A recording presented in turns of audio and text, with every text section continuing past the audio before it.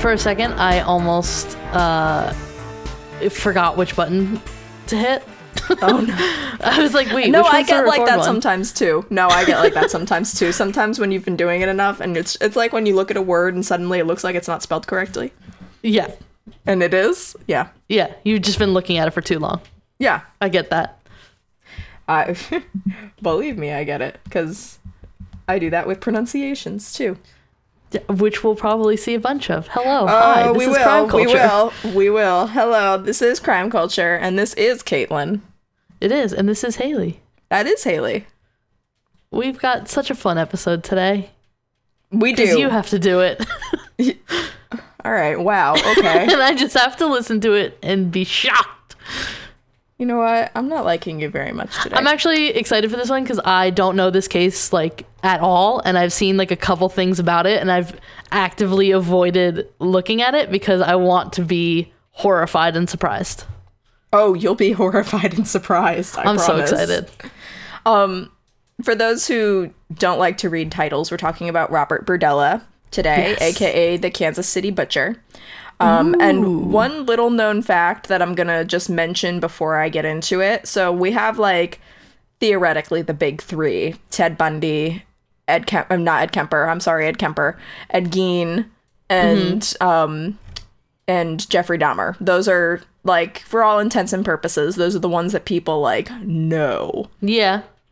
Berdella belongs on this list, but for whatever reason, he's more of a, like, local to Kansas City type of person. Weird. I don't know if it's because the body count is not as high as, say, like, Bundy's, or I genuinely Or don't know. the victim type is not similar. The victim type is somewhat similar to Dahmer. Okay. But we'll get into it. Spoiler alert. Tag your spoilers. So that's the end of that accent. And so we're going to jump right into it. And as I said before, Robert Andrew Berdella Jr., that's his name. And he was born in, here we go, guys. Take a deep breath. Cuyahoga. Okay. Cahaga? So I can't wait for someone to tell us what it's really pronounced as. Cahaga? So here's the thing, like, I found multiple pronunciations. Okay. And they are all different. Yeah, So- I've seen people, like, on the local news by us, when they, like, say the name of a town that's next to us, they say it incorrectly. So even if you find a news report, sometimes it's incorrect pronunciation. Yeah, absolutely. So I'm going to go with what I think is the correct one, and that's Cuyahoga Okay. Falls. Cuyahoga Falls. It's spelled exactly how you would not think it's pronounced, which is Cuyahhoga, and then Falls. If you can't spell Falls, then you shouldn't be here. Ohio. And Okay. that was on January 31st, 1949, and he was the oldest of two children born to Robert Berdella Sr., who was a die setter for Ford Motor Company, and Mary Berdella, who was a homemaker. And Berdella's dad was an Italian Catholic, and he raised his family, therefore, in a deeply religious household. They went to mass every week. The sons, went to religious ed regularly. Like, he was very much raised... In it. Yes, he was very much in it. He would be celebrating Easter this past weekend if he was, like, still alive. Yeah. And still anyway. So things weren't really all that great for young Bobby. Teachers described him as being difficult to teach. Some even called him aloof, but he got good grades. Berdella himself also suffered, the kid, not the dad, suffered from nearsightedness and was forced to wear really thick glasses at the age of 5. And he also claimed that he had to have surgery to improve his jaw. He had, like, a jaw problem of some sort where it, like, jutted out. Oh, And yeah, like an underbite or something? kind of, yeah. Okay. He had a lisp, like, as part of growing up and as part of his jaw issue. And because kids are cruel, he was therefore bullied a lot. Yeah. He was also diagnosed with high blood pressure as a child, for which he took several medications. So that made him largely unathletic. So that also didn't really contribute to his ability to make friends and to like find his place in school. So teachers, when they were describing him as aloof, it's kind of like no wonder. Yeah. Then at home, to make matters worse, his dad made it very clear that he preferred Berdella's younger brother, Daniel. He was younger by 7 years, and he was essentially the golden child because he was popular, he was smart, he was athletic, he didn't have any physical problems that Robert had, so it was smooth sailing for him. Yeah. And his father, being one who valued sports and physical education, just kind of made it super obvious that Daniel was his favorite and that Robert could go like get fucked. Yeah. But unfortunately not uncommon. Oh, absolutely not uncommon. I mean, I feel for Robert. Yeah. But so Robert Sr. would also, this is unfortunately also not uncommon, would occasionally beat his sons with a leather strap as a form of discipline. And as we know, that can also contribute. I consider it to be abuse. I don't know how often he did it, but I don't think that's a way that you should treat your kid, and therefore it's not the occasional like smack on the ass if they're being like snippy. It's you're beating them with a belt. That is abuse. Yes. But so moving a little bit forward, 1965 was a rough year for Berdella, who was 16 years old at the time. His dad died suddenly of a heart attack on Christmas Day, and he was only 39 years old. Oh, whoa. Yeah, the family went to visit other family in Ohio, and his dad dropped dead that night. Holy shit. Yeah. His mom remarried soon after, and it's not really clear if it was like the dude or just like the marriage in general, but Berdella hated it. And to make matters worse, he was, this same year, his dad's dead, his mom's remarried, and he also was raped by a man he worked with in an Ohio restaurant. Oh my God. Yes. So, unsurprisingly, Berdella stopped going to church. Yeah, no shit. Can't say I blame him after all of that. When you're a teenager and you're already questioning things and all this shitty stuff happens to you, absolutely, I can understand it. Yeah. But this was also the year that he first watched the 1965 film adaptation of the John Fowles book, The Collector, which was directed by William Wyler, who, for those who don't know, he's a pretty renowned director. He's right up there, in my opinion, with like Scorsese and just, he's genuinely, I'm trying to think off the top of my head if there's anything anybody would know from him. Yeah. Like Ben-Hur, like I know him from Roman Holiday because I'm a big Audrey Hepburn buff, but he's a very good director. And the plot of the movie is that a lonely man stalks and then abducts a young woman, keeps her captive in his windowless stone basement, and he kind of views her as little more than an attractive specimen. Ooh, and after several weeks, that phraseology. Oh yeah, no, I didn't like the phrase either, which is why I was like, that's going in. Yeah. So he, like I said, he didn't view her as more than an attractive specimen. And after several weeks, the female captive ends up dying of a contracted illness despite her captor's efforts to keep her alive. That being said, the film has a 100% fresh rating on Rotten Tomatoes. Does it really? Yes. Wow. We have a little truck friend that I heard. Yes, I live on a main street, so you're going to hear a bunch of those. I just wanted to acknowledge, I hear you, I see you, you are a part of this now, Mr. Truck. That's with the windows closed. Ew. Yeah, it's loud in here. That's not cute. That's not cute. Anyway, go on. 100% fresh rating on Rotten Tomatoes. I'm not surprised because in addition to William Wyler directing, it stars our boy, Terrence Stamp, who some of you may remember. I've mentioned him before. For those of you who don't or who haven't listened, you'll know him best as being that creepy butler dude from Haunted Mansion. I love him to pieces. And he plays the crazy stalker man. Ooh, interesting. Yes, which is a perfect role for him because he's just got that look. But moving creep on, he's got the creep look. We were talking about this earlier. I can't believe you can't remember him. I don't. He's in my opinion, he has an iconic look, but that's just me. Apparently not as iconic as I thought, but that's fine.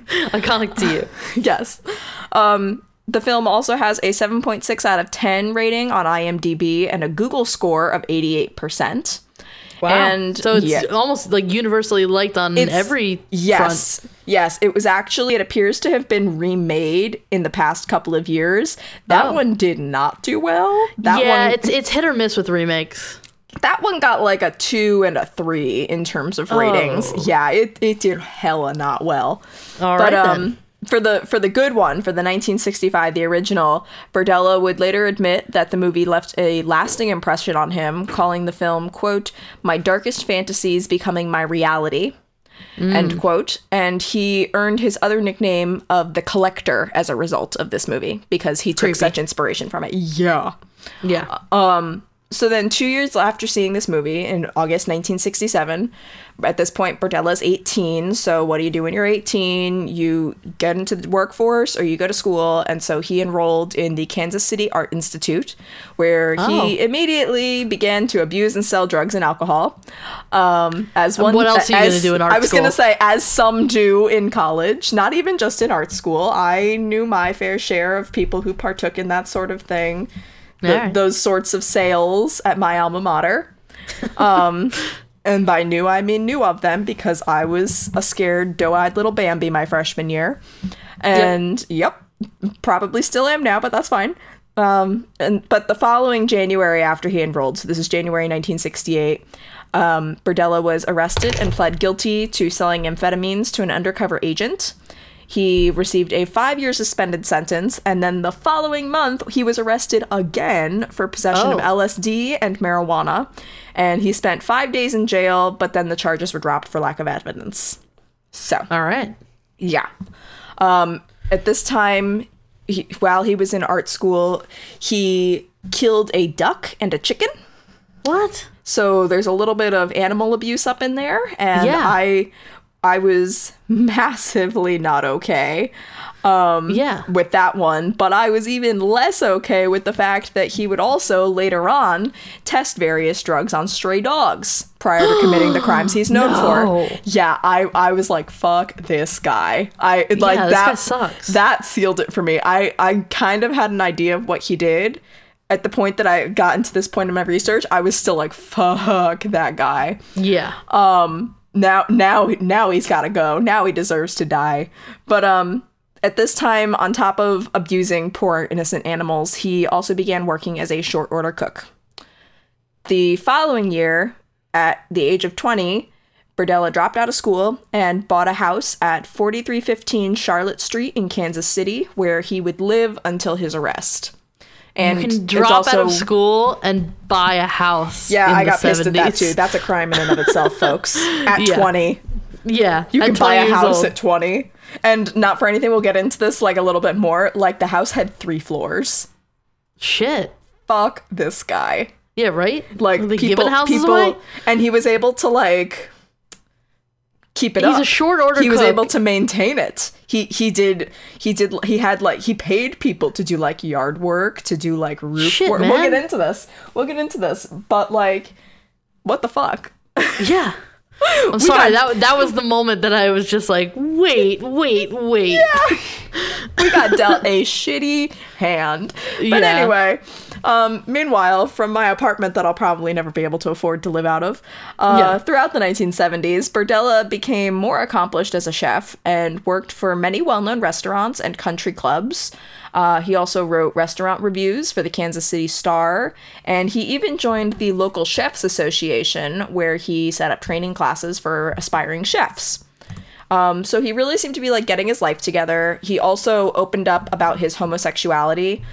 He wasn't really sexually active until like his 30s, aside from that rape, but he always, which I don't consider for the record sexual activity, but some people might, so I'm just throwing that out there.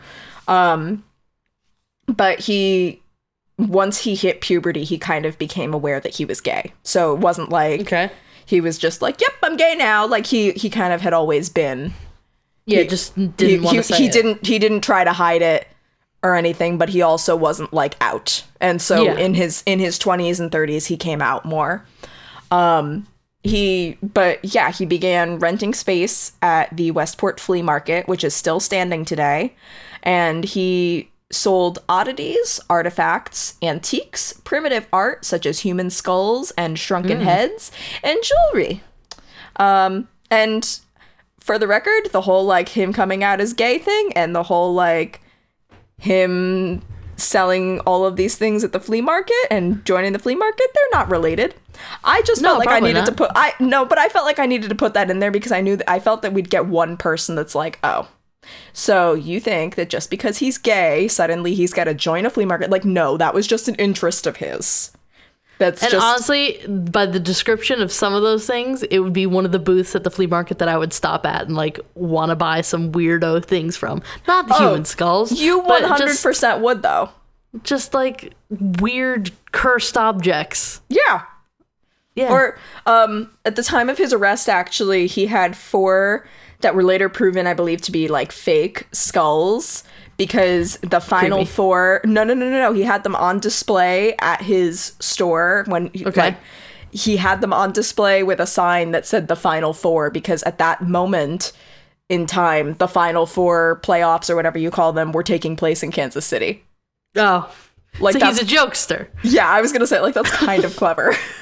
Like, it's fucked up because it happened literally at the same time he was getting arrested, but... Yeah. It's clever. But yes, so his shop, he called Bob's Bazaar. And so then to spell that out for everybody, because I know it sounds like I just said like 2 similar. No, like bazaar is like a word for like a flea market. Yes, but first is flea market bazaar and second is weird bazaar. Oh. Yes. Okay. If that makes any sense. So for those who don't understand, it's Bob's, B-O-B-S. There's an apostrophe because I know somebody's going to be like, oh, so we don't believe in punctuation now. And then Bazaar, B-A-Z-A-A-R, and then Bizarre, B-I-Z-A-R-R-E. So he flipped them. Yes, and so he's still a jokester. He's still a jokester, and let me tell you, those jokes still keep hitting because you don't know how many times I kept fucking it up when I was writing these notes. All right. So he also assisted, this I found creepy, in the organization of local crime prevention and neighborhood watch associations. Yeah, that's crazy. Sometimes, like we heard with Bundy, like he worked on a suicide hotline. Yeah. And Dennis Rader, BTK killer, installed ADT. Yeah, he installed security systems. Like, I don't know, do we put allegedly? Because it was, I'm 99% sure it was ADT, but also I don't want ADT to come after us because... I don't know. I knew it was security systems. I don't know what company it was for. But yeah, so allegedly. It's not weird that some of these criminals they develop an interest somewhere. Yeah. Or even, and we're going to get to this one, but the Golden State Killer and how he was a cop. Yeah, exactly. Like, hello. Hello. Giving yourself a little bit of an edge there. Yeah. But so, yes. So, that being said, in 1981, at the age of 32, Berdella quit his job as a cook and began to work full-time at his Bazaar. And, see, I did it again. I know that it may not have sounded like it, but in my head, I put the one before the other. God damn it. It's his ghost. So, although occasionally making a generous monthly profit, it was relatively unreliable, and the income that he typically generated from his business was not sufficient enough to maintain his daily expenses and to make ends meet. Which makes sense. As a result, Berdella would occasionally have to either sell goods to fellow merchants at a profit loss or steal and scavenge for items to sell at his booth. Oh. And additionally, to make ends meet, he would take lodgers at his home as a means of gaining additional income. And he also got into a serious relationship with an unstable Vietnam veteran at this time. However, the relationship did not last long, and after this, Berdella began picking up young male sex workers, befriending them, and often allowing them to live with him in exchange for helping around with housework. And he tried to get many of them to quit their sex work jobs and to get their lives in order. So, that being said, around this time in the early 1980s, Berdella became acquainted with a fellow merchant named Paul Howell, who operated a booth adjacent to his own. And soon, Berdella also became acquainted with Paul Howell's younger son, Jerry. And initially, Jerry and his friends, they, like, made fun of and taunted Berdella because he was an out Weird. gay man. Well, yes, that too. Oh, but okay. not weird, queer. And although Berdella, like, according to him, said that Jerry later confided in him that he and his friends occasionally earned money as male sex workers, this isn't like his family. Jerry Howell's family was like, nah. So we'll see. But on July 5th, 1984, Berdella abducted Jerry on the promise of driving him to attend a dance contest in another town.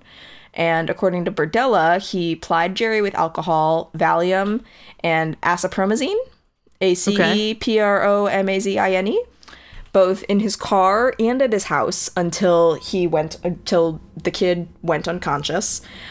He was 19 years old, I should also mention, at the time. I was just going to say, I was going to ask how old he was. Yeah. He was, like, barely legal. Yeah. He then, after Jerry fell unconscious, and I would refer to Jerry by his last name typically, but his dad is also Howell. So it's like, I don't want to confuse anybody.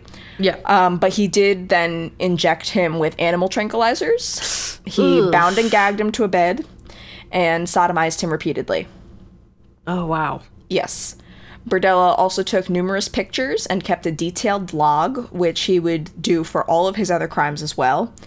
Berdella also recalled that, like the other victims that he would hold captive in the future, Howell repeatedly pleaded for his life and asked for his ongoing abuse and torture to cease throughout the period of his capture, although Berdella would ignore these pleas and instead taunt or threaten Jerry and his other victims.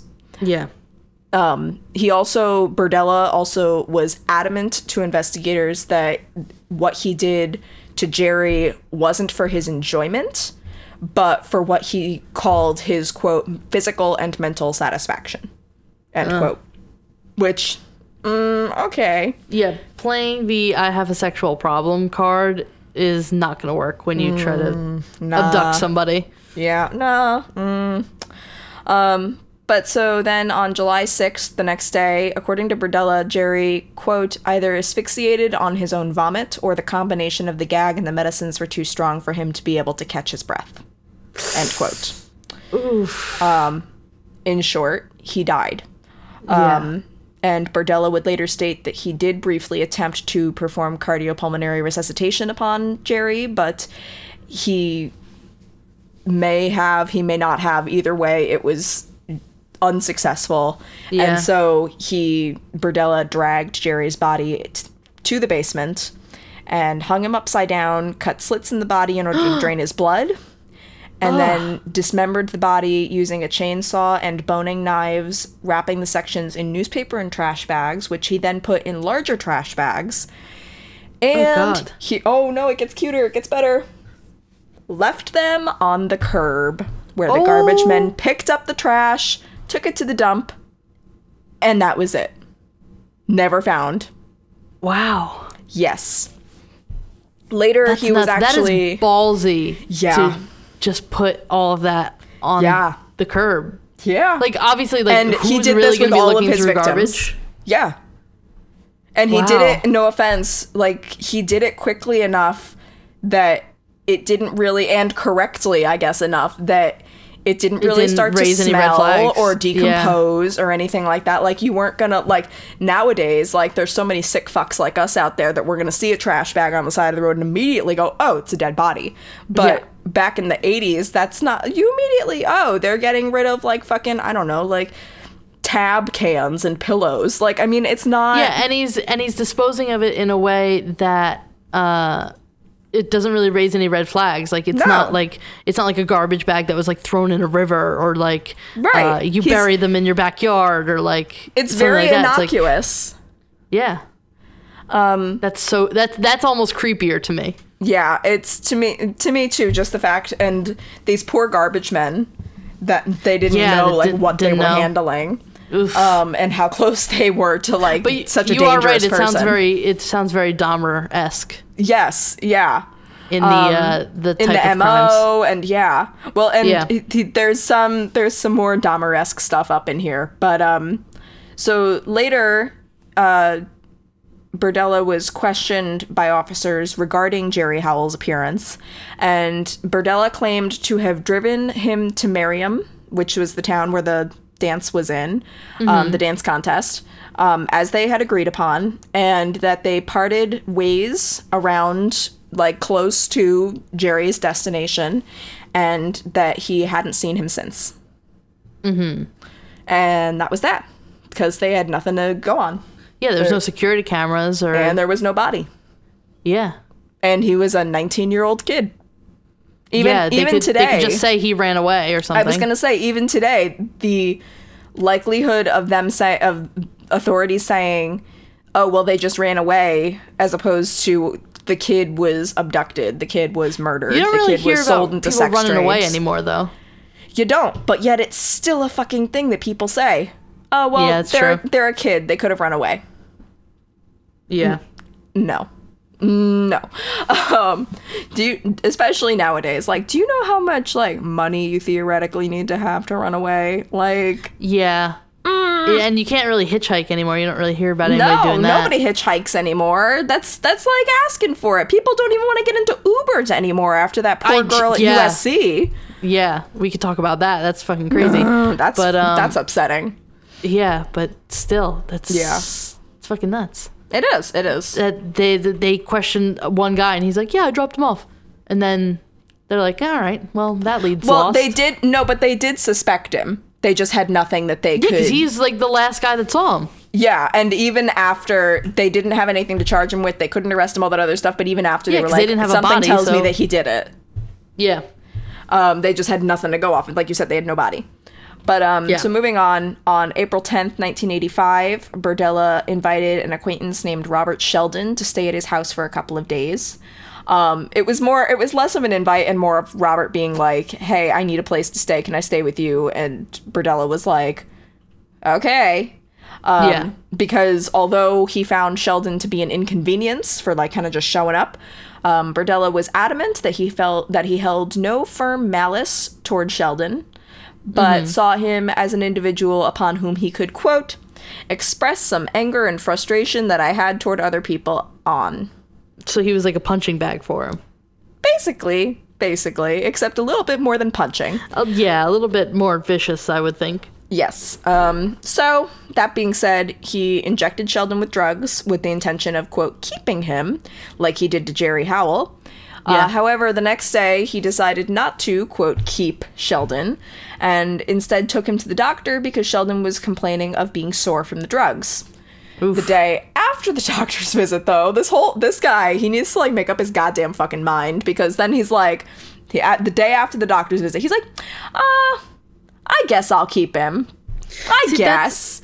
That's weird, too, because he already, like, showed part of his hand by bringing him to the doctor. Yeah. But so Sheldon was drunk. Sheldon was drunk, and so Berdella was like, "I can do this." And so while he was drunk, Berdella drugged Sheldon with sedatives and tranquilizers, bound and gagged him just like he did to Howell, and then sodomized and tortured him repeatedly for days. Now this is where I'm going to stop, everybody. Unless you're Haley, you can skip this. Oh, Haley, you're a little fucked. Oh, God. Yeah, this is, like... super gross. Throughout, and I will say that the torture just keeps getting worse, and I will keep warning people, but, like, remember our Sylvia Likens episode? Yeah, that was a gigantic bummer. That was nervous laughter. Yeah, no, this is, I was queasy after Sylvia Likens. I was arguably queasier after this. Okay. Not this specific one, but just this episode in general. But here's where it starts. So, the forms of torture inflicted on Sheldon included the swabbing of drain cleaner in his left eye. Okay, I'm done already. The binding of his wrists with piano wire with the intention of permanently damaging the nerves of his hands. I want you to hold something. I want you to hold something soft. Okay. I want you to snuggle something real hard. Oh no, I don't like it already. Because the final form of torture is the insertion of needles beneath his fingertips. That is literally like Saw level torture that I cannot even... Yeah. I had to go pet my cats after writing this episode. Like, I literally was like, I just need something soft to snuggle. I'm just here with like clenched fists. I'm the squeamishest. That's not even a word. That's how squeamish I am. Squeamishest. Can't say normal fucking words, but I can say squeamishest, so that's fine. But yeah, this is a fucked up one. This is a tough one. That's fucking gross. These people didn't fucking deserve this. Sorry. No, of course not. This guy's a fucking psycho. Yes. So then, while he still has Sheldon as his victim, as his captive, on April 15th, a workman arrived to do some roofing work for Berdella, and Berdella suffocated Sheldon by placing a plastic bag over his head, which he then tightened with a piece of rope so that the workman couldn't hear him.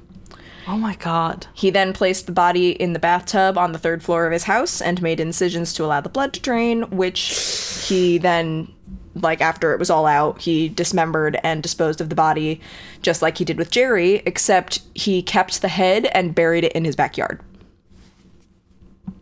All right. Which, now that I think about it, that's a little Kemper. That's a little bit of Kemper.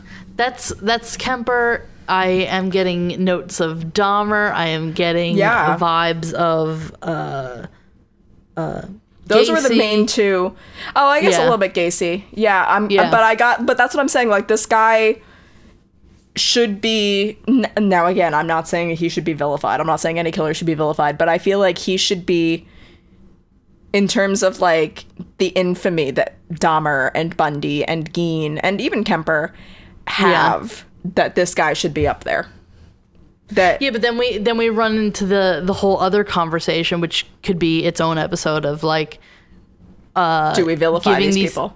Which we're not doing. These people too much, for the record, notoriety. Yeah, but I guess I'm just more surprised that more people don't know about this guy.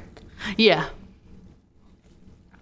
But I guess it's not really about me and my feelings. Allegedly, it's not about me. Since we have to use allegedly. So later that year, Berdella met another man named Mark Wallace, who had done some yard work for him in the past. So they were kind of like work acquaintances. Yeah. And on June 22nd, 1985, Berdella found Wallace hiding in his tool shed seeking shelter from a violent thunderstorm. And so weird. Well, not really, because those are the types of characters that Berdella, I don't want to say attracted. No, attracted, I guess, is the best word to put. Like, he kind of made a name for himself as, if you need help, come to me. Like, His house was kind of like the halfway house for anybody. For anybody who was, like, particularly a sex worker, but just, he was like, I'm here for my fellow, especially, like, homosexual men, but just for my fellow humans. Down and out people. Yeah. Like, a lot of people, like I said before, like, he would let them stay at his home for free as long as they just did some chores. Yeah. So, that being said, he found this guy, like, hiding in his tool shed. And so this guy, Wallace, he found Wallace hiding in his tool shed. So he invited Wallace inside, and noting Wallace's acute state of tension and depression, and just clearly, like, he was kind of, like, mentally unwell. Yeah. He volunteered to inject him with chlorpromazine, with the explanation that it would, quote, calm down and relax him, end quote. I don't want anyone to inject me with anything and be like, yeah, this will totally kill what ails you. Don't you get tattoos? Don't you get injected with things, like, regularly? Yeah, but I'm freaked out. I'm going in somebody's house. Like, this guy invited me in, But he like, trusts him. just casually has a needle. Yeah, it's the 80s. That's true.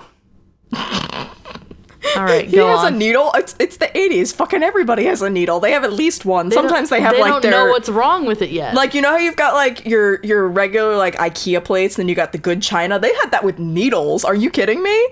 I don't know what you're talking about. Good China. I'm fucking not I don't in my have 50s I don't yet. have good china. I will never have good china. It's like having a house. That ship has sailed. It'll never happen. Alright. I will be in my apartment with my IKEA china until I die, and I use the word china very loosely. Yes. But so yeah. So he So, injects this guy. He injects this guy. Wallace very willingly accepts the offer. And 30 minutes later, Burdella decided to render him captive. All right, everybody get ready. Quick decisions. Quick decisions? What do you mean? It's just like in 30 minutes, he's like, yeah, all right. I thought you were saying everybody needed to make like a quick decision. I was like, about what? Like if they want to Well, hear this or not, they can just skip it. Yeah. That's also true. Yeah, make a quick decision, guys, if you want to hear this. You don't want to hear this. If you're squeamishist. What did I say?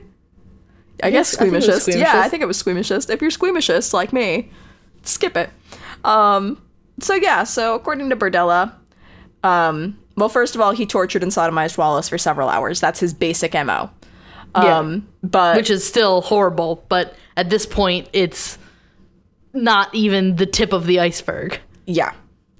But according to Burdella, 1 hour after his torture of, quote, experimenting with hypodermic needles by inserting them into various muscles upon his victim's back, Wallace died from a combination of, quote, the drugs, the gag, and the lack of oxygen, end quote. Burdella Oh, God, also... how horrible. Oh, it gets worse. Burdella also eerily noted that his victim's time of death was 7 p.m. on June 23rd. Like 7 p.m. on the dot. He was like, oh, yeah, and funny thing. Ugh, Yeah. that's He's gross. he's a I don't even know what to like. I'm heavily uncomfortable by this man. Yeah. So then he did what he always does, and he disposed of the body, drained it, chopped it up, put it out for trash, which still just baffles me. That Yeah. This is the fourth time now? Third? The third, yes. Yeah. Right? We've talked about, third. It's become like a system now. Yes, it completely has. If he like we've talked about this before. Thankfully, a lot of these killers get lazy or they get complacent Exactly, yeah. and they fuck up. And thankfully he did, and he did it sooner rather than later. But Yeah. God, it'd be better if he just didn't do it at all, but that's fine. I mean, I guess that's Then we wouldn't asking be for the talking moon about it. here. My dream would be to have no more content for this podcast. yeah, exactly, right? But so on September 26th, 1985, Burdella then picked up an acquaintance named James Ferris at a gay bar and took him back to his place. He then drugged him with crushed tranquilizers that he concealed in a meal, and then tied him to one of the beds in his house before torturing him almost constantly for approximately 27 hours. Oh my God. Everybody get ready to skip. Yeah. The torture included repeated administration of 7,700 volt electric shocks to the shoulder and testicles for up to 5 minutes in each instance, Huh.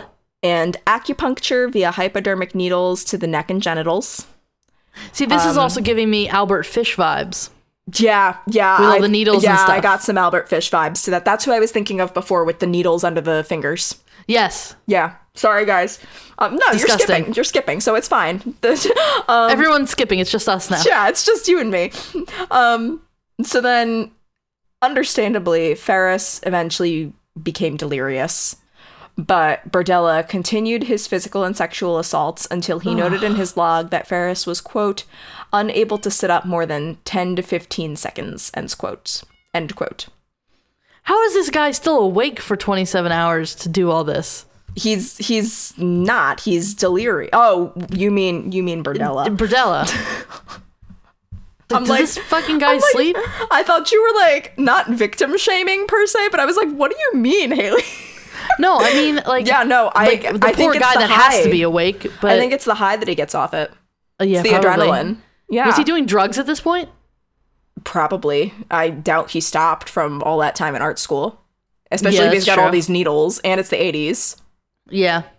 So that but might have kept him awake. Yeah. So the next entry in his log read that Ferris had, quote, very delayed breathing, end quote. And finally, Berdella noted that Ferris died on September 27th from asphyxiation with a slang term he had used as during his career as a chef, which Berdella said was 86. That's what the phrase is.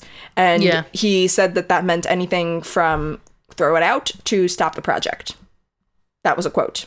He, quote, meant Ooh. anything from throw it out to stop the project. Like, so he just was very, I don't even want to say clinical. He was so, like, he didn't fucking care. And that's really He was so upsetting too. nonchalant about it. Yeah, it was just, oh, this fucking And guy. the fact that he's keeping this log, he's keeping so much evidence. Like, he either Oh, doesn't he's keeping think the log. He's taking photos. He's keeping souvenirs in some cases. Like Jerry Yeah. Howell, he kept his wallet, I believe. Yeah, so it's either like he doesn't think he's ever going to get caught, or he's so crazy that he doesn't care. Or D, all of the above. Yeah, right? Oh, you're telling me. We haven't even gotten to the thick of it yet. Oh, God. Yeah, I know. So Berdella, after now his third victim's death, he then disposed of the body as he had done with the others before him. And despite No, this the is fourth brutality, victim, isn't this it? is his fourth victim. Yeah. As I said that, I was like, "Fuck." Elliot, if you can just like superimpose the word fourth. Oh, Elliot, can't hear use your voice and superimpose. He'll hear it. He'll hear it. Yeah, have Elliot be like fourth. Like, just can you imagine? Perfect. So yeah. So after disposing of his fourth victim's body, he did what he did with all of the other ones, just bled him out, dismembered them, put them in trash bags, threw him away. And so despite the brutality to which he had subjected his first three victims, Berdella claimed that Ferris was the first victim upon whom he intentionally inflicted torture. So what was the other ones? Accidental? No, it was more that, like, I guess more that, like, he was being mindful of it, if that makes sense. Like, you know how, like, all of, like, the hippy dippies, myself included, we talk about mindful intentions and things like that. Yeah. That's essentially what he's saying. Ugh. Like, when he was, for those who have skipped, doing Redacted, he was Yeah. in the moment and being like, Yeah, I he am was doing this trying to to fully you now. enjoy it. Yes, get something out of it. He also informed investigators that there were occasions during his final three victims' periods of captivity when he ceased making additions to his abuse logs because he assumed the victim, quote, would not be able to make it much longer. Oh, God. And this victim counted as one of those, Ferris. Yeah. Because, as you said, we are in number 4 territory, approaching number 5. Thankfully, we're almost done. Because I can't even imagine. Yeah. So then, on June 17th, 1986, Berdella had a chance encounter with a sex worker he had known for a couple of years named Todd Stoops, and invited him back to his house for lunch. Stoops was also an addict, and his wife and he had stayed with Berdella before in exchange for doing chores around the house and whatnot, just so they could get on their feet. And so therefore, when inviting Stoops over, Berdella gave him an added incentive of sex because Stoops had previously stated that he needed $13 to purchase drugs. $13. Well, but that's the thing too, because I looked up the conversion rate because this is 1986, and that's around like $30 today. Still. So like it's Jesus. still, yeah, it's still cheap. Like it's still not a lot of money, but it's like when you say $13 today, you're like, really? Only $13? That's like a venti whatever Yeah. at Starbucks. It's a little bit more than that. So then obviously Stoops did not get lunch. Instead, Berdella drugged and tortured him for weeks. until on July 7th, Stoops died from blood loss, at which point Berdella did what he did best and got rid of the body.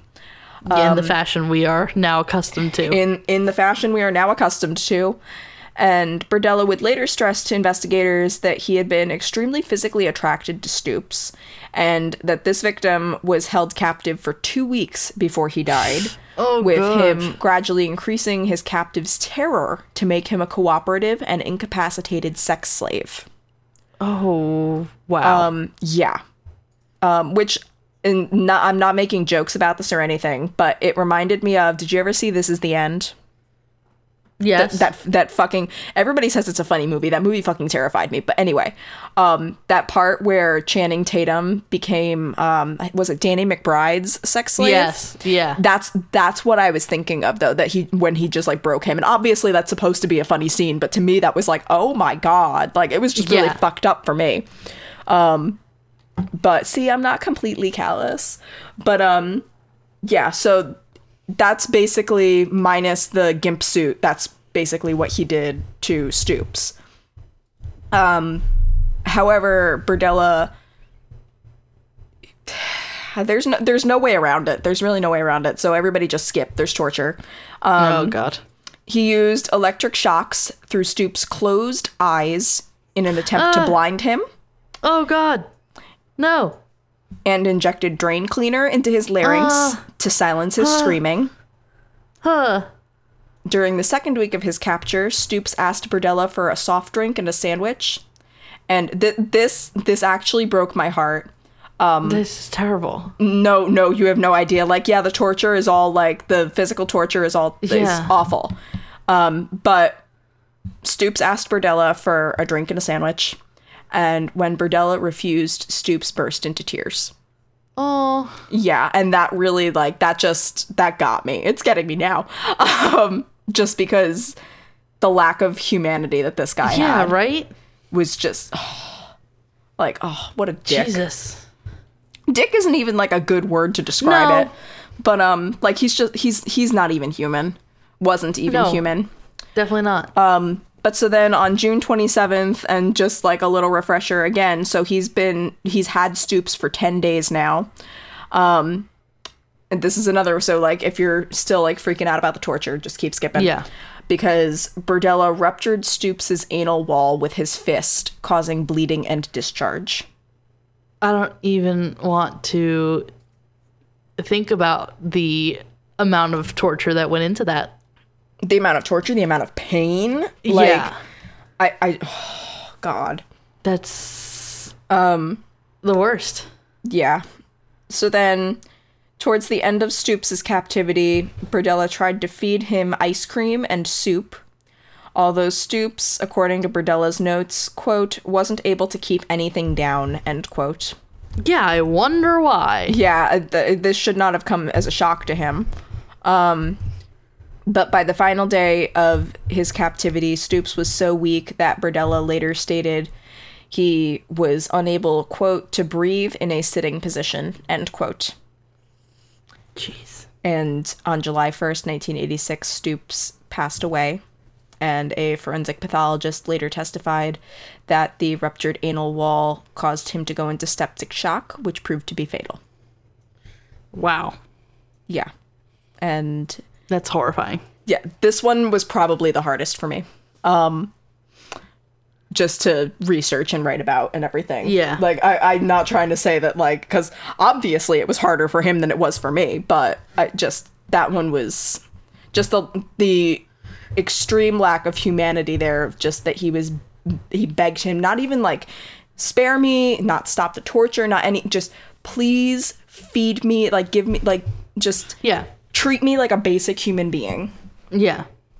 And he didn't. And it's like not comparing, obviously, like whose torture was worse. But, yeah. Exactly. The crimes of Dahmer and Bundy and like the big heavy hitters, the big ones, the big kahunas, they're horrible, on par with how horrible this is. But the fact that he's not as well known, and that's what I'm saying. Yeah. Like, the fact that he deserves to be condemned as much as they are. Yeah, the fact that this is like the first I'm hearing Yeah. of these crimes, it seems more horrific. Right. No, absolutely. Absolutely. So then after Stoops' murder, the following year on June 5th, 1987, so almost a year to the day. Maybe a little bit more. Wait. Pause. Oh, my thing scrolled. I got really confused. My notes scrolled without my permission, and I was like, "What the fuck do you mean? It's June." What and the then what? I was like, "What the what?" Because it's supposed to be June, and I looked, and it was not June. It was September, and I was like, "We already talked about September." All right. Anyway, moving on. Anywho, so June 5th, 1987, he bailed out his friend, who was 20-year-old Larry Wayne Pearson. Bailed him out of jail and was like, live with me while you get back on your feet. The pair had actually initially met and struck up a friendship when Pearson entered Berdella's shop and explained that as a child he had held an interest in witchcraft and wizardry. Yes. So they kind of bonded over that, and that's how they became friends. Okay. So then, according to Berdella, he didn't initially intend to capture this individual because he was his friend. Pearson was his friend. Yeah. But he's a sick fuck. And so he eventually formed the plan to do so on June 23rd, 1987, when, this was after he had bailed him out, obviously. Pearson began jokingly referring to his practice of robbing gay men in Wichita. That evening, Berdella ensured Pearson became drunk before injecting him with chlorpromazine and moving him down to his basement, where he bound Pearson's hands above his head, then linked the rope he had used for this purpose to a brick column, before injecting Pearson's larynx with drain cleaner. Oh, torture alert. Sorry. Yeah. So, according to Berdella, Pearson was by far the most cooperative of his 6 murder victims. This is ironic. It's worse because he was like friends. Yeah. But it's also ironic because we'll get into it later. It's Alanis Morissette ironic. I can't speak today. It's the hay fever, guys. But so then on Pearson's 5th day of captivity, having by this stage endured torture such as, again, skip, the repeated administration of electrical shocks with the transformer, the breaking of several hand bones with an iron rod to render him submissive. Ugh. Yep. Berdella deduced that Pearson had earned his trust as to his continued cooperation in his sexual and physical abuse. So, as a reward, Pearson was moved up to the 2nd floor of the house, with Berdella first informing Pearson that if he continued to cooperate, he would not continue to inflict as much pain on him as he had done while he was being held in the basement. Ugh, okay. So, wow. Big fucking whoop. Yeah, right? Yeah. So then throughout the latter part of the 6 weeks of captivity, Pearson trained himself to sleep without moving so that he wouldn't antagonize Berdella and therefore invite him to torture him, beat him, return him to the basement, any of that, which is fucking sad. Yeah. However, on August 5th, after holding Pearson captive for 6 weeks, I love this man. I truly do. Pearson, not Berdella, for the record. Berdella went to the hospital after Pearson bit his penis, Bobbitt style, in an act of despair before screaming he could not continue to tolerate being treated in the manner by which he was being treated. Damn. A fucking Get it, man. boy. What a hero. What a goddamn hero. Yeah. So, bites his dick pretty good. Pretty clean, pretty solid, pretty gross bite. And because of this, obviously, like with Berdella at the hospital, he was told by the staff at the hospital that he would have to stay there for a couple of days in order to recuperate. So before he was officially admitted, he went home and suffocated Pearson with a plastic bag. like a bitch. Damn, I thought he was going to get out. I thought he was going to get out too when I read that. I was like, fuck yes, but no. I didn't know they let you, like, leave the hospital and then come back. I don't know if he, like, if they knew he left. Oh, okay. Also, some places said that he did it, like, before he went to the hospital. Yeah. But that being, like, which I could kind of understand as in terms of being in a rage, but also, like, if I had a dick, I would want to get that fixed first. Yeah, probably. So, either way, Pearson he was murdered as a result of his self-defense. Yeah.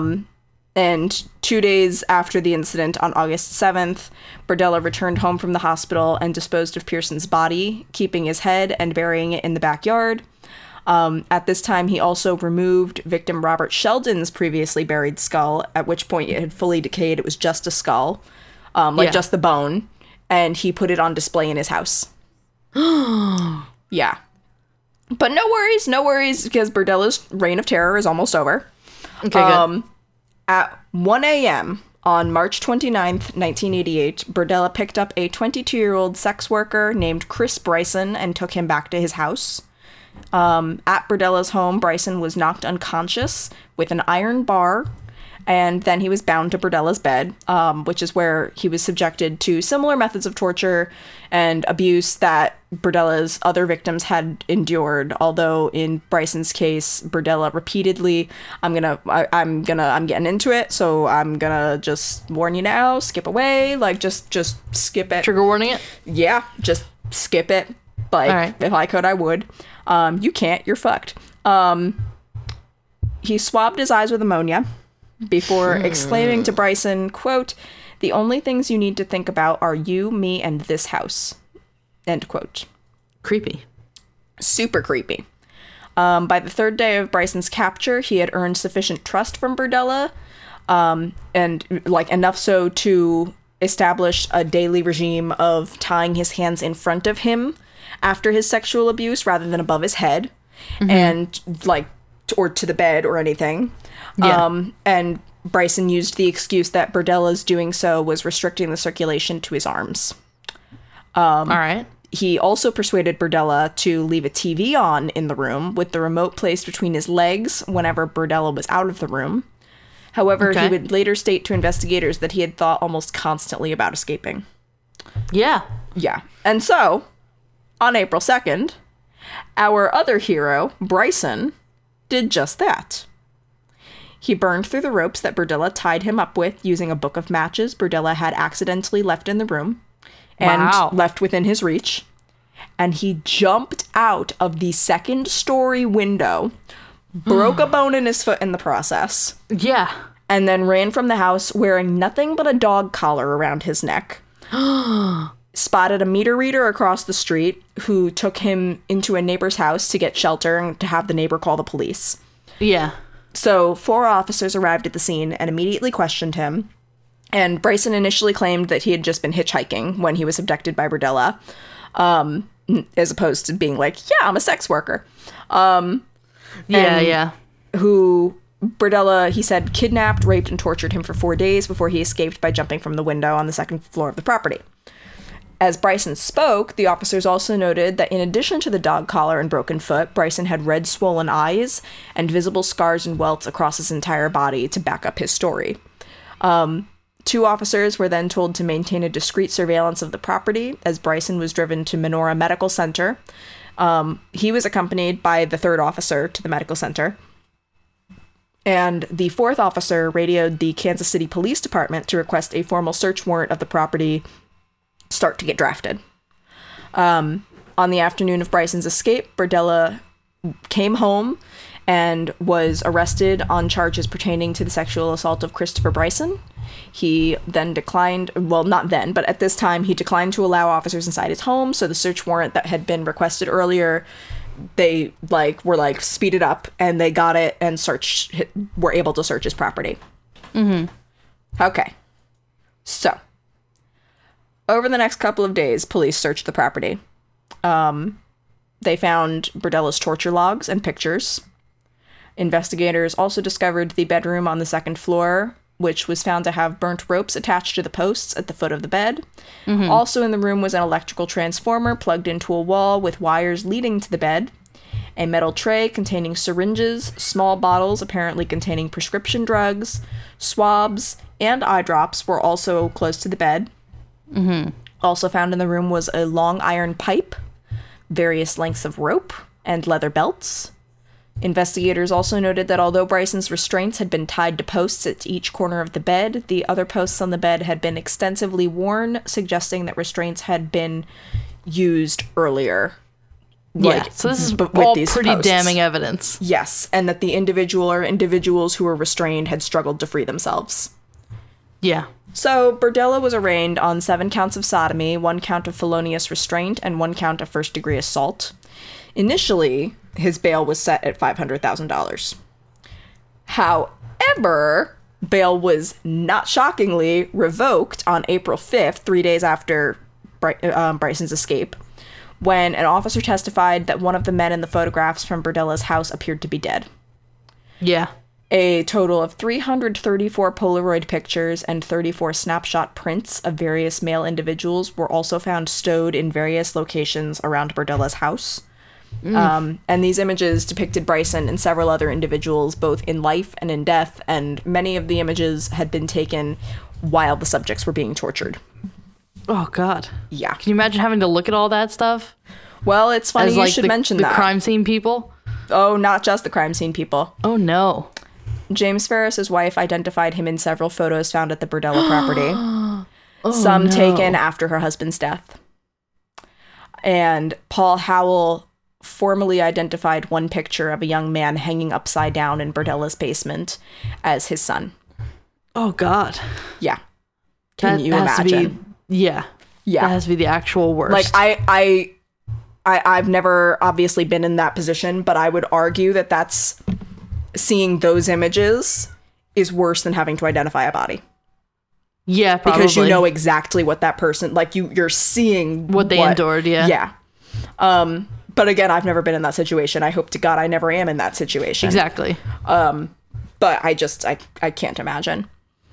But because several of the images found depicted a section of the body of the individual who was taking the photograph, though, on April 13th, Berdella was ordered to pose nude for a series of photographs in order to, like, see if it matched. Yeah, basically, like, they angled his body in such a way that they photographed it to see if it would match up to the body parts and the angles that were in the photos that they found. Specifically, like, it was mostly in the Polaroid images. Creepy. Yeah. They also found numerous male names that were scrawled on various stenographer pads at Berdella's address, so the detectives began attempting to trace the individuals. One of the people that was traced was a young man named Freddie Kellogg, and he was able to state to detectives that he and several other young men had intermittently lived with Berdella since the early 1980s, and that Berdella had been in the habit of plying his lodgers with drugs, typically intravenously, before engaging in sex with them, regardless of whether they consented or not. Oh, wow. Yes. Kellogg also stated that Berdella had expressly stated that a condition of his lodging with him was for Kellogg to persuade young men whom Berdella found attractive to attend parties at the Charlotte Street residence in order that Berdella could drug them to. Whoa. Yeah. So should Berdella ever discover that any of these individuals was a police informant, he would use the knowledge as a tool in which he could blackmail the individual to his own advantage. So in spite of the condition of his living with Berdella, Kellogg further stated that numerous male sex workers and addicts had been reluctant to engage in any form of contact with Berdella because of the rumors regarding to his links of Jerry Howell's disappearance in 1984. Yeah. In addition to these disclosures, Kellogg was able to name 3 of the men depicted in the Polaroids as being Todd Stoops, Robert Sheldon, and Larry Wayne Pearson. So, that rounded up everybody, with the exception of Berdella, who they figured out based on doing their own photo shoots. Yeah. Investigators later sought to obtain handwriting samples from Berdella in an effort to prove that he had written the notes found on the stenographer's pads. But he refused to cooperate and was actually sentenced to 6 months in jail for contempt of court. Wow. Yep. So Berdella remained in jail while police found more evidence of his crimes. This included digging up his backyard, where they found Pearson's partially decomposed skull. In that case, they used dental records, and they were able to identify him.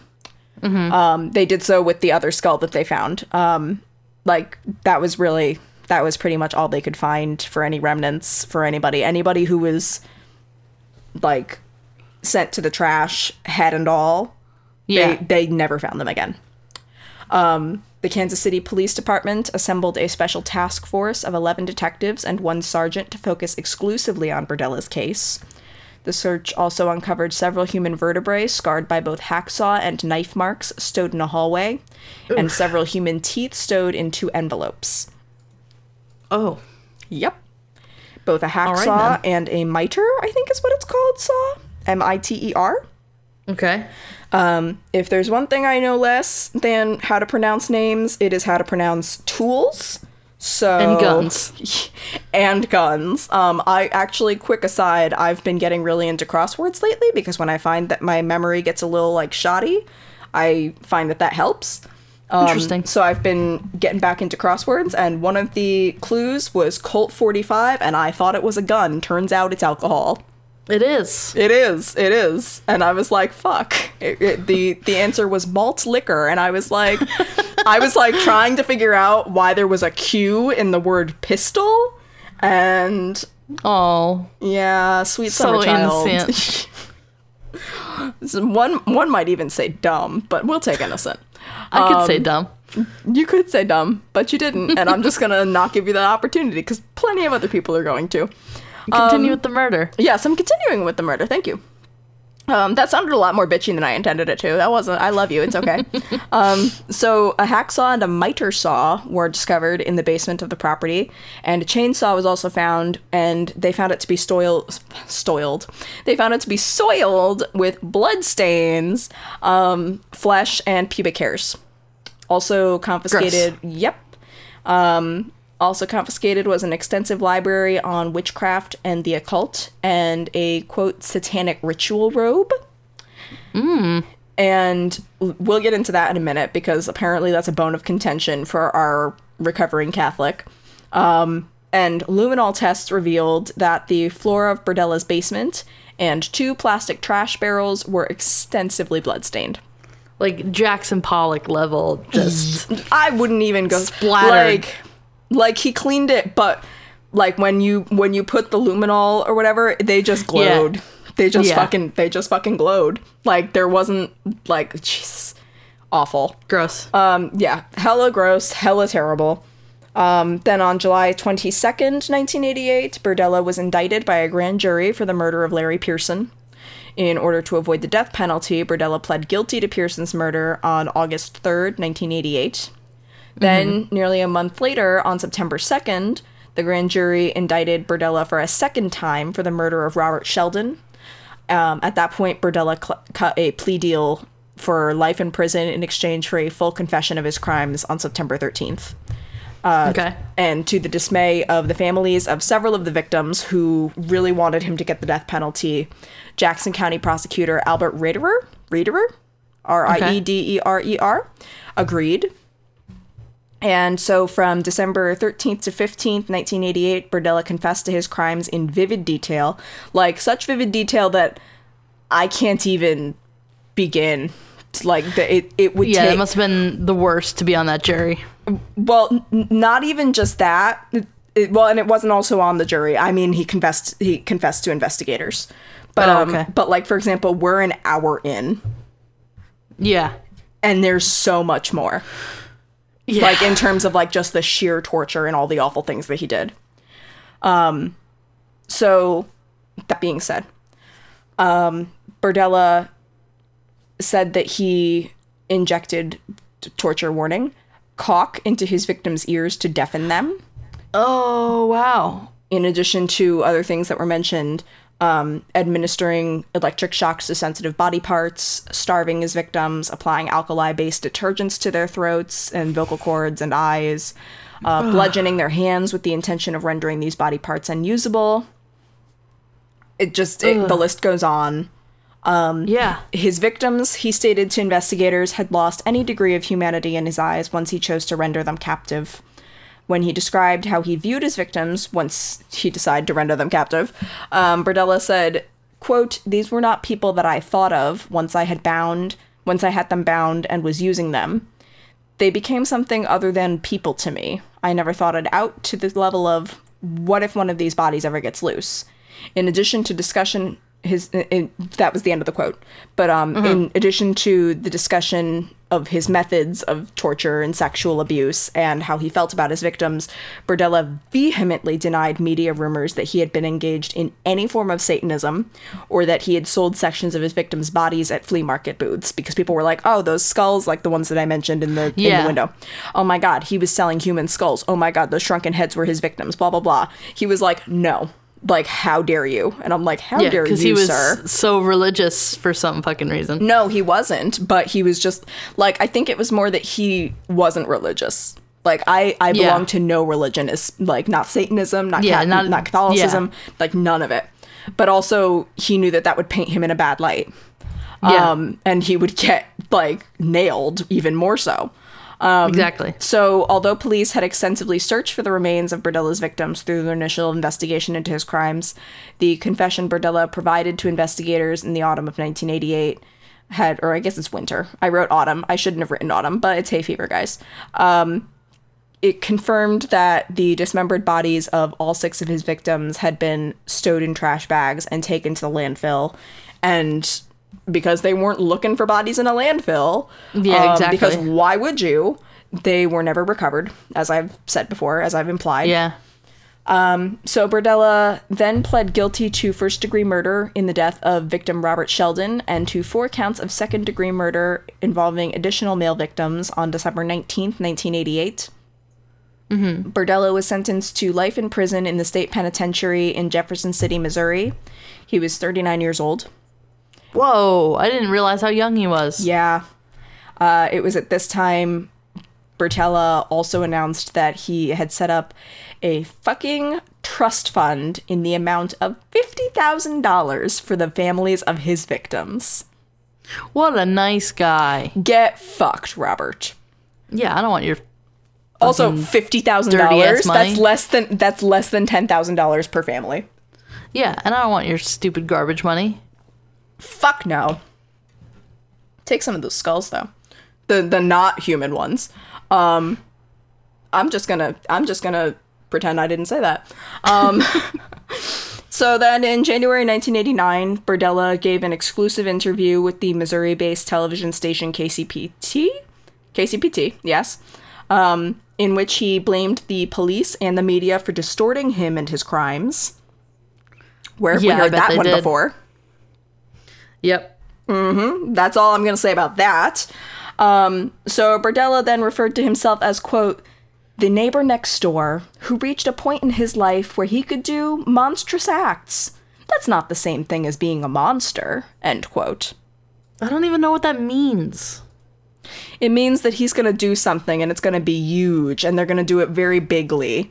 And he's going to gesticulate a lot with his hands while getting absolutely nothing fucking done. Yeah. So even in prison, just like when he was in school, Berdella earned the reputation of being difficult. However, this is a little bit different.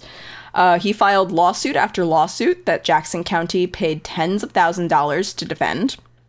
At least 5 times he sued the lawyers who had represented him. And he was also known to taunt his fellow inmates, which led to Berdella needing to be kept in protective custody. So he just pissed fucking everybody off. Yeah, and just cost so much money. Yeah, wasted so much money. So then in January 1992, Todd Stoops' mother won a wrongful death civil suit against Berdella and was awarded a record $5 billion. Oh, wow. Oh, yeah. However, because Berdella obviously couldn't pay this amount, he set up a fucking pittance of a trust fund. Stoops' mother was given a claim on basically any future earnings Berdella might make, whether he wrote like a book or if he was in like a docuseries or if he pulled like a Kemper and started narrating audiobooks. Yeah, any money that he made would any money that he made went straight to her. Unfortunately, though, She didn't really have the opportunity to get much because on October 8th, 1992, at the age of 43, Berdella died in prison of a sudden heart attack, just like his dad.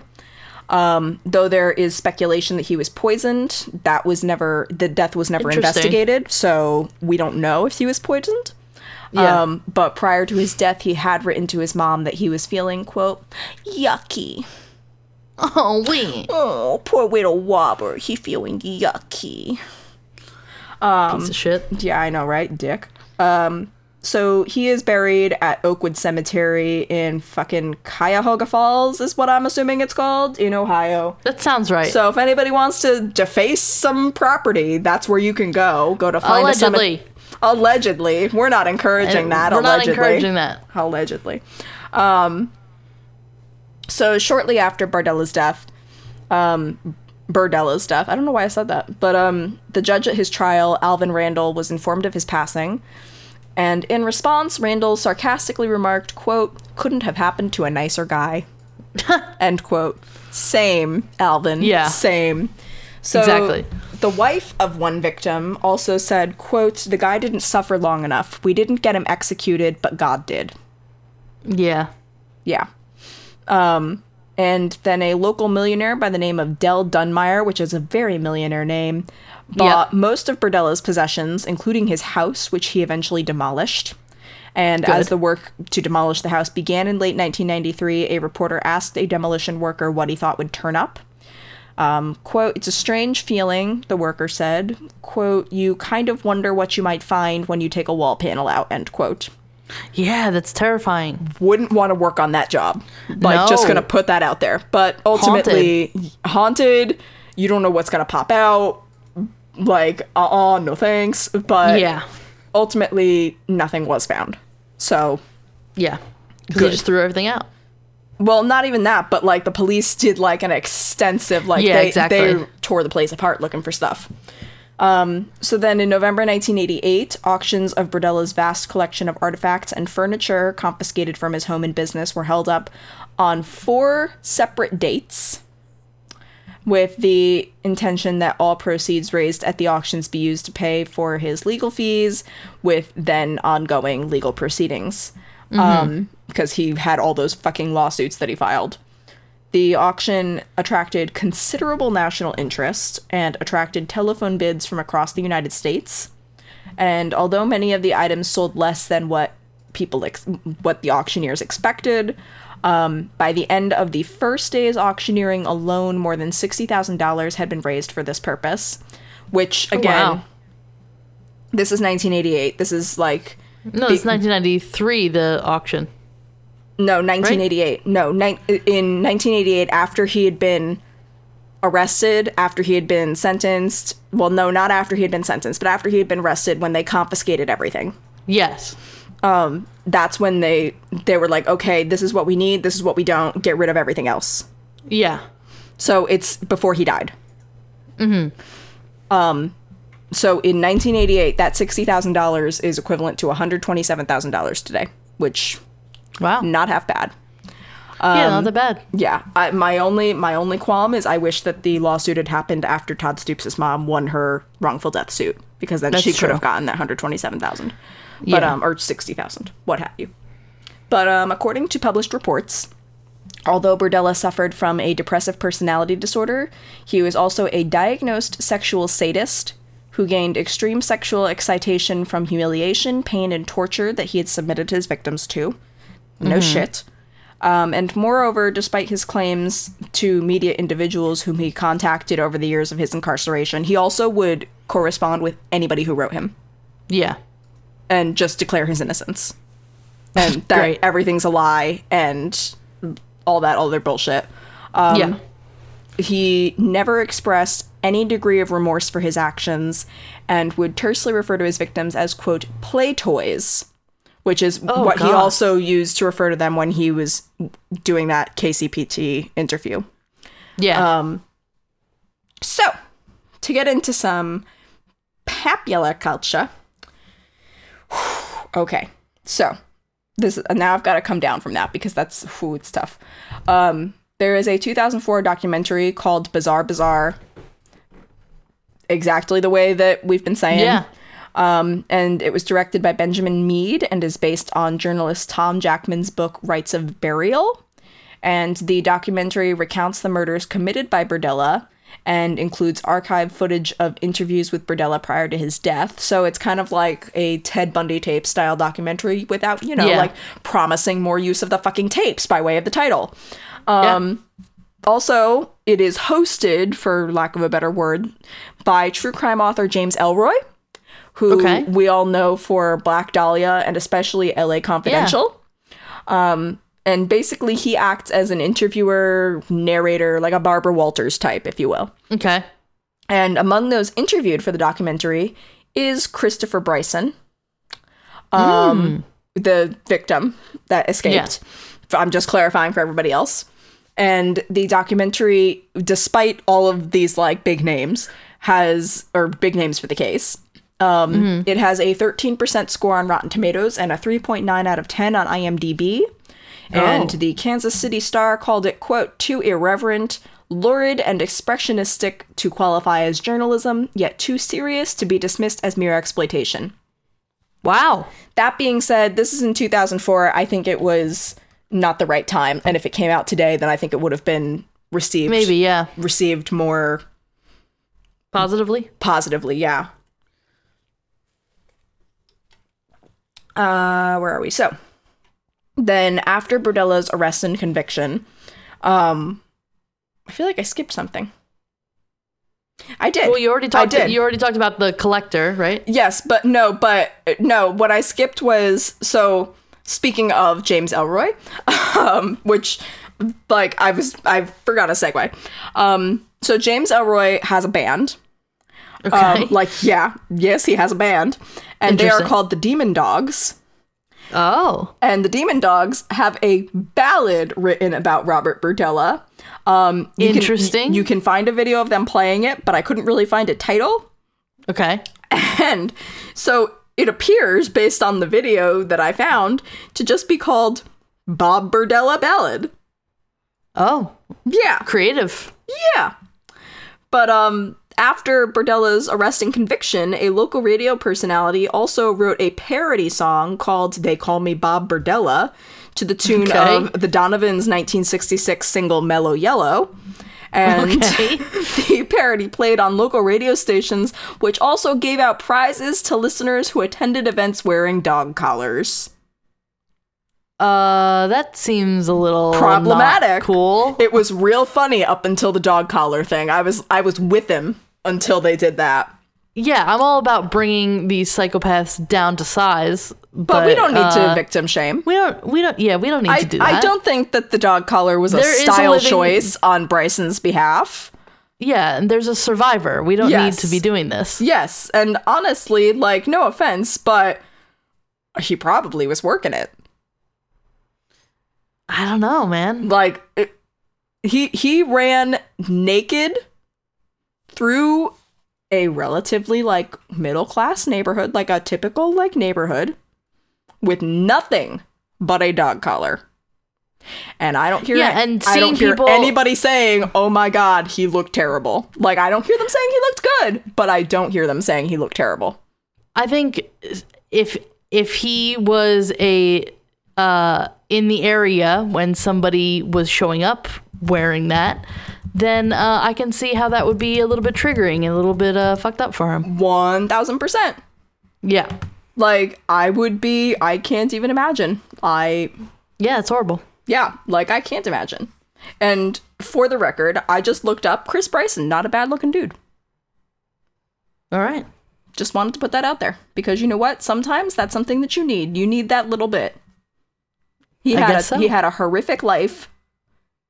Or moment in his life. I hope that his entire life wasn't just revolving around that singular moment.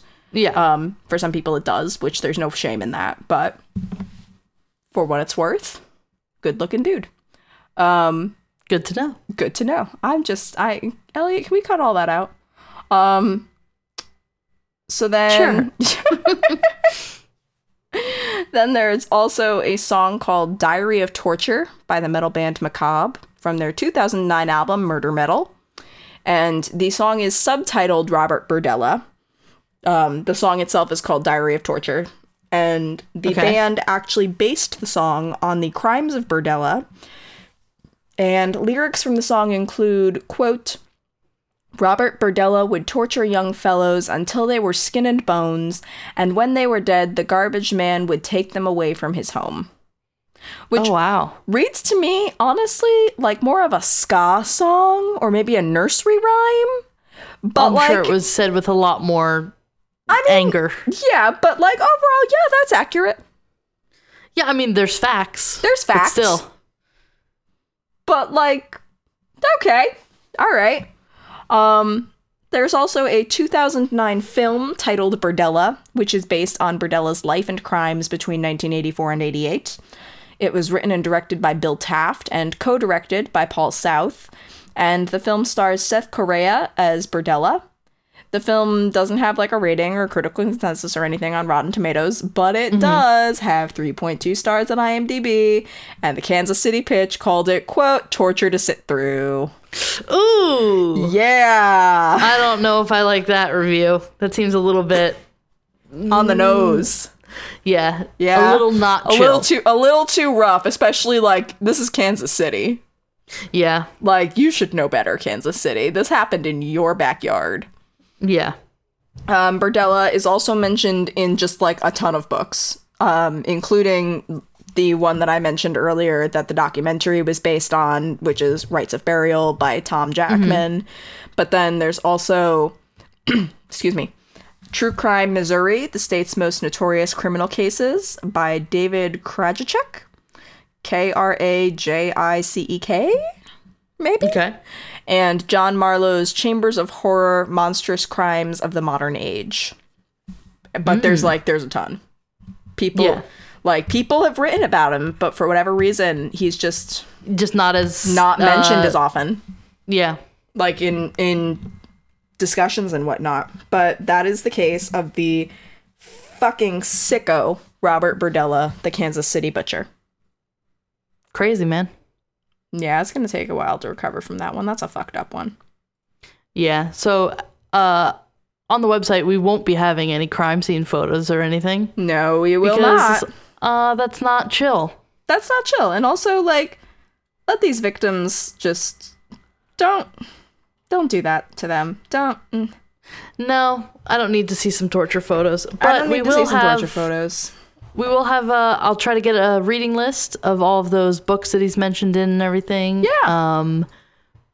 I want to find that ballad, which is a very weird... Oh, the ballad is easy to find.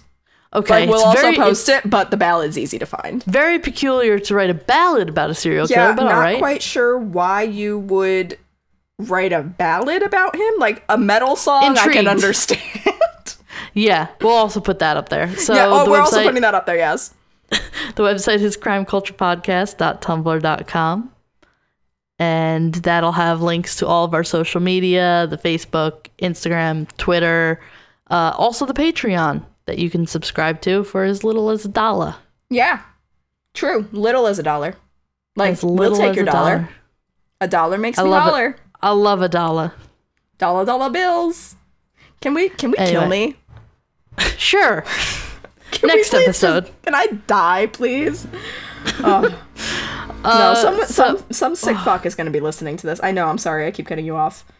No, it's all right. There was a really loud motorcycle that just went by. No, I heard it, but I was trying to make a joke based on your somebody's going to take me up on that one day. You know that, right? Someone's going to listen and be like, all right, sign me up. And that's going to be the end of this? All right. I mean, I believe it because you live in a super sketchy area, but... Oh, I live in a whole... You have no idea. Did I mention on this podcast that like a week ago, somebody was knocking on my door and ringing the doorbell and like trying to like get me to answer the door for like 5 minutes? That's so creepy. That's like literally my nightmare. It gets worse because every time I tried to look outside the peephole, which was like 2-3 times, they were standing away from the peephole so you couldn't see. Yeah. No, I don't like that at all. Yeah, I don't like it either. It's okay, guys. It's okay. Every week, it just means I've survived. Yeah. We will see you next Tuesday. We will. Thanks for listening. Bye. Bye.